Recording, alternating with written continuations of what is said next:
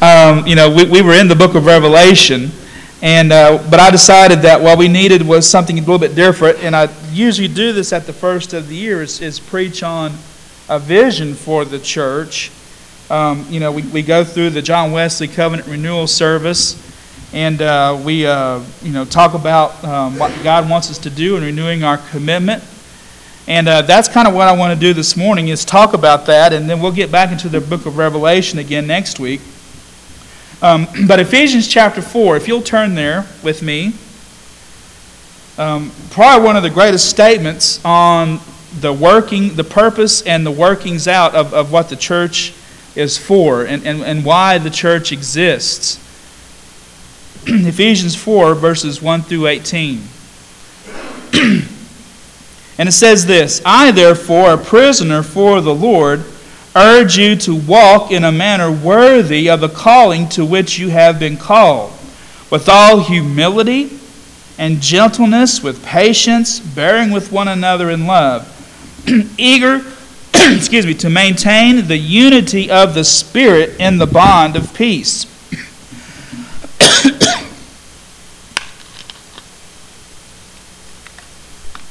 There is one body and one Spirit, just as you were called to the one hope that belongs to your call. One Lord, one faith, one baptism, one God and Father of all, who is over all and through all and in all. But grace was given to each one of us according to the measure of Christ's gift. Therefore it says, when he ascended on high, he led a host of captives, and he gave gifts to men. In saying he ascended, what does it mean but that he also descended into the lower regions of the earth? He who descended is the one who also ascended far above all the heavens, that he might fill all things. And he gave the apostles, the prophets, the evangelists, and the shepherds and teachers to equip the saints for the work of the ministry, for building up the body of Christ, until we all attain to the unity of the faith and of the knowledge of the Son of God, to mature manhood, to the measure of the stature of the fullness of Christ, so that we may no longer be children, tossed to and fro by the waves, and carried about by every wind of doctrine, but by human cunning, and by craftiness and deceitful schemes.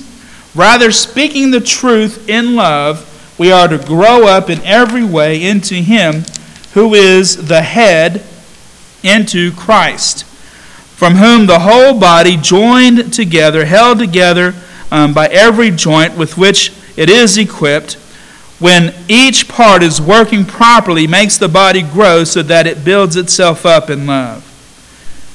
Now this I say and testify in the Lord, that you must no longer walk as the Gentiles do, in the futility of their minds. They are darkened in their understanding, alienated from the life of God because of the ignorance that is in them, due to their hardness of heart. Let's pray again. Lord, we just ask God that you would add a blessing to the reading and to the hearing of your word. Father, let it go forth and not return void. And it's in your name I pray. Amen. We live in a world full of disunity. Political divisiveness threatens our world continually in many changing ways. And it's unfortunate that politics has seemed to have infected everything. And it's all due to authoritarians who continue to seek their own agenda. It's been coming through our institutions here in the United States for a long time. But all this political divisiveness is causing disunity among people, and it's even causing disunity among believers in the church. And it's one thing to have an opinion on something, and I understand that. It's one thing to have a political opinion on who you think the best person should be as far as politicians go. I used to be very much so held to the idea that, okay, if I'm going to vote for someone, they had better be a devout Christian. And they had better be, someone who upholds the Bible and those kinds of things. And I feel like in some ways I've kind of given up on that. And I've become more of a pragmatist. Because, there's so much divisiveness out there that it's hard to find someone who is, just a solid Christian leader. It's been hard. Our country is drifting away, from its moral foundations, and I think that's the reason why there's such disunity. We're all about party and not about what's best for people, and even what's best according to God's Word. But even in our entertainment, even our hobbies are being taken over by these authoritarian ideas. You have to have it this way or the highway. You've got to have it our way. And what's coming out right now from these authoritarians is all this idea of, we got to dismantle our institutions because they're inherently bigoted or racist or whatever words you want to use. But all it's doing is creating division. And I think the church itself is what was designed to be a safe haven from those kinds of things. The church is supposed to be about coming together in Jesus Christ, not pushing our own agendas or our own opinions, but looking to God's opinions and trusting in Him and having Him as our moral foundation. And only in the person of Jesus Christ can we find unity, even in the midst of our diversity. Unity doesn't mean that we agree all the time, or that we all hold the same opinion. It's just that when we have unity, we recognize that we're together in Christ, and we have that one Lord, one faith, one baptism. So I think Paul shows us what the purpose of the church is. First, it's that we're established to be Christ's disciples, which means we got to be Christ-like. And then being Christ-like is what leads to that love and unity. Now, he talks about here, he uses the language of the body, saying that we need to be grown up in Christ. We need to reach this sort of a mature manhood, so to speak. I don't know if I like the word maturity here so much as I like the word completed, or even the word perfect to a certain degree. Not perfect in that every area of my life is exactly like God, or that I'm free from any mistake or error or sin, but perfect in the sense that it's come to this idea of a completion. The idea of completeness. It's not that we are just growing up. It's not that just that we're becoming mature people. I always think back to Stephen Covey's book, The 7 Habits of Highly Effective People. And one of the things he says, if you want to achieve maturity, in your life, that's one of the habits. He says usually people progress from dependence, like a child is dependent. Then they move towards independence. And then they move back to interdependence in order to be mature, functioning people in society. Well, that's not what it's talking about here. Or some people talk about psychological maturity. That I'm a well-balanced person in my mind. That's not what we're talking about here. Or that I'm growing even what I would call spiritually in my spirit. To me, Christianity affects everything, not just your spirit. But it's talking about, it says that we are to become, and the standard is, to the measure of the stature of the fullness of Christ. The measure of the stature of the fullness of Christ. Our goal as believers, as we grow in Him, is not just to become mature people or emotionally stable people, but to become like Jesus Christ. To become like Him. To be like Him.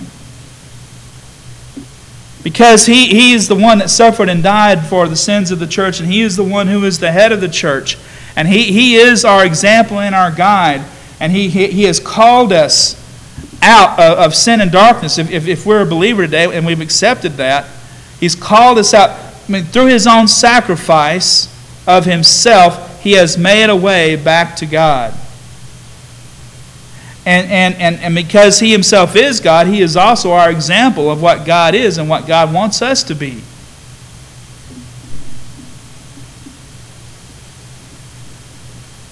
It means that we put off our sin and seek to love God as others did. Why? Because we know sin is wrong. Sin is disobedience to God, and Christ suffered and died for those sins for us, so that we can be sons just like Him, and as Paul says elsewhere, with joint heirs with Jesus, so that we can enter into God's kingdom and reign with Christ on high. In order to do that, we've got to become like Him. And you say, well, Jesus was perfect. He was perfect in every way. How can I be like Jesus? Jesus was the divine Son of God who never sinned. How in the world can I be like Him? Well, we cannot be exactly like Jesus in the idea of His divine perfection. I mean, He is God. But what we're talking about in our sense of love, I guess is the way to put it. Because Christ Himself was nothing but love. He loved others. He loved the world so much that He gave His own life for it. I just taught a class to my students in the Haggard School of Ministry. That's our denominational school. And the passage I picked out is Mark 10:35 through 45. And at the end of that passage, Jesus gives His great purpose statement in Mark. He says, "For even the Son of Man did not come to be served, but to serve and to give His life as a ransom for many." In other places, in the book of Matthew, Jesus is asked, what are the Lord comes and asks Him, what are the two greatest commandments? And Jesus says, the first is to love the Lord your God with all your heart, with all your soul, and with all your mind, and with all your strength. I think Luke adds mind and strength there. But you're to love the Lord your God with all of your heart, with all your soul, with all your mind, with all your strength. And he says, and the second commandment also is to love your neighbor as yourself. Now, Jesus is our example in both this idea of self-sacrifice on behalf of others. But also, what that means is love. Love. To reach the stature of the fullness of Christ means that we love others even more so than we do ourselves. And that we love God above all else.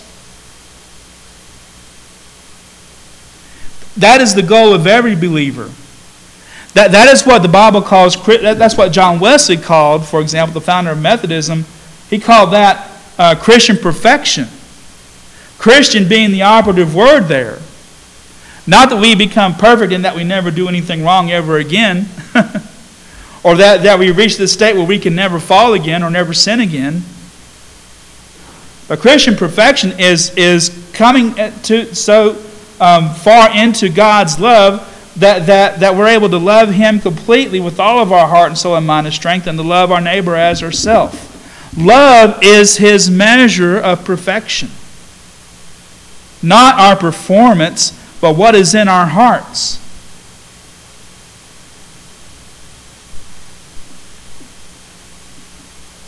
That's reaching the stature of the. I mean, that's as far as we can go in this life. Is to love. That is the standard that God has for us. That is the example that Christ gave. Christ gives us the goal. To be like Him means that we love God with all of our heart and soul and mind and strength, and we love our neighbor as ourselves. That's what we want to reach. And so to reach that goal, first of all, Christ sacrificed himself so that he provides the atoning for us so that we can come before God again.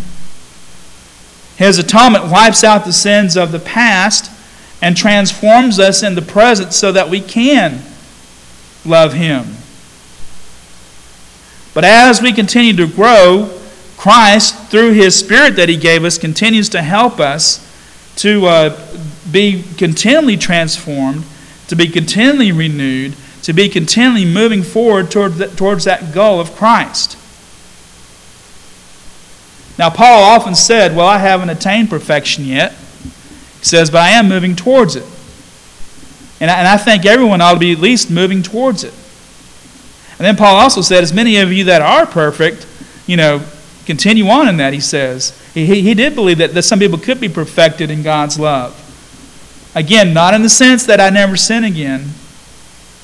Not in the sense that I'm impervious to anything. Not in the sense that I can't, I never make a mistake again. But in the sense that I have reached the goal of the standard of Christ, which is love. I'm able to love God fully in my heart, and I'm able to love others. Perfection carries the idea more of completeness. My whole heart sold out to God. And so what does Christ do? He also gives gifts to the church. And what are the gifts that he gives to the church? He says he's called some to be apostles, some to be evangelists, some to be preachers, some to be teachers. He gives a whole list of people here that he has called into different types of ministries to help people in the church grow in their stature, moving towards the example of Jesus Christ. In fact, the church, I think one of its primary reasons it exists is to bring people together in worship, and so that they can grow in their faith through discipleship, through teaching. And so, the purpose of the church the great purpose of the church coming together is that we help each other along towards this goal of being Christ-like. And so everything that we plan, everything that we do, I think should be centered around those things. But here's the question. If Christ has provided these gifts in the church, if he has provided pastors, evangelists, teachers, leaders, elders, whatever that we might think. Paul gives a specific list here, but I don't think he meant it to be exhaustive. Then why would I, as a believer, not take advantage of these things within the church? There are so many Christians today who are professing Christians who say, I don't need the church. Well, let me tell you something. The church was established by Jesus Christ, and I mean church with a capital C. This local body is a small representation of what Christ established. It is. And I'm not just talking about the building here. The building is nice. We have a great facility to come together in. We're talking about the people, believers in Jesus Christ. We are a small local body where we're part of the big C church that Christ created, the body of Christ. Many people think that they can exist outside of that as a believer. And I'm telling you, what's going to happen is, without the church, you're going to slip away. I'll even say this. I know Christ is the Savior, but there is no salvation out there without the church. And what I mean by that is, not just this building and not just this local congregation, but church with a big C. Somebody had to come and present the gospel to these people at some point in order for them to come to a knowledge of Jesus Christ. Some believer who was plugged into a church somewhere, plugged into the body of Christ, not just through faith, but through a local church, somebody received the gospel from somebody else. There is no salvation apart from Christ, and neither is there salvation completely cut off from His church. There's no such thing. The call of Christ is to bring people into the church. And the local church should be a reflection of Christ's body. And sometimes the church itself gets caught up in these political divisions and disunities and things like that. But that's why we got to keep Christ as our focus, not politics. Christ as our focus. Christ is the one who suffered and died for us. Not Joe Biden, not Donald Trump. I'll just say it. Christ is the one who died for us. And the only way that we're going to bring any kind of healing and unity in this church is by turning our hearts completely towards Him, seeking every opportunity we can to learn from the gifts that He's given us. Pastors, teachers, whatever. Getting together in the church for fellowship, getting in together for church for discipleship. If you want to grow in Christ, you need to get involved in the church. And we need to be fulfilling the purposes of the church. One of the gifts that He gives us is evangelists. But all of us are called to be evangelists in some way or another, telling other people about Jesus Christ. Being examples of Christ to them. And by us being examples of Christ to other people, we might just be able to put an end to some of this division that's going on. If I'm a believer and I've grown up in Christ and I've experienced His love and His love is in my heart, especially that love of neighbor. So when someone comes at me with their political opinion, I just, I love you, brother, I know a lot of you here, may not do social media, but Twitter has become a cesspool, so much so that I just forget it. I'm done with it. Because there are so many people on there, it's one thing to disagree with something somebody puts out there, some statement. It's another thing when you start attacking people personally for who they are, what they look like, and those kinds of things. Insulting their mamas. It's so ridiculous. And I said, for my soul, I had to get out of it, my own soul. I'm not saying that you have to, but for my own soul, I had to. But one of the best things we can do is show love to people who come up to us and want to force their opinions on us. And we offer them the truth and love. We don't have to. We can give our opinions to someone without spewing hatred. But the real example of Christ is for us to show love of neighbor. We love our neighbors as ourselves. And if we do that, we'll truly attract the world to Jesus Christ, which is one of the other main purposes of the church, is to attract others. Coming together for worship, coming together for discipleship, seeking to grow in Christ, telling others about Jesus, and seeking to bring them into God's kingdom. Because the church of Jesus Christ is the only salvation in this life. The church is the ark of safety in the world. At least until God's kingdom comes and is fully established on earth. But by that time, it'll be too late for those who don't believe. But the church is the ark of safety in this world, in its current fallen condition. And we need to make it a place of safety. We need to be a safe place. Everybody's talking about safe spaces. And I don't like that term because it connotates this idea that nobody can have but one opinion. That's not what a safe space is. A safe space is where we come and we let our opinions lie where they do and come together and worship Jesus Christ, who is the only one that matters, and his opinion is the only opinion that matters.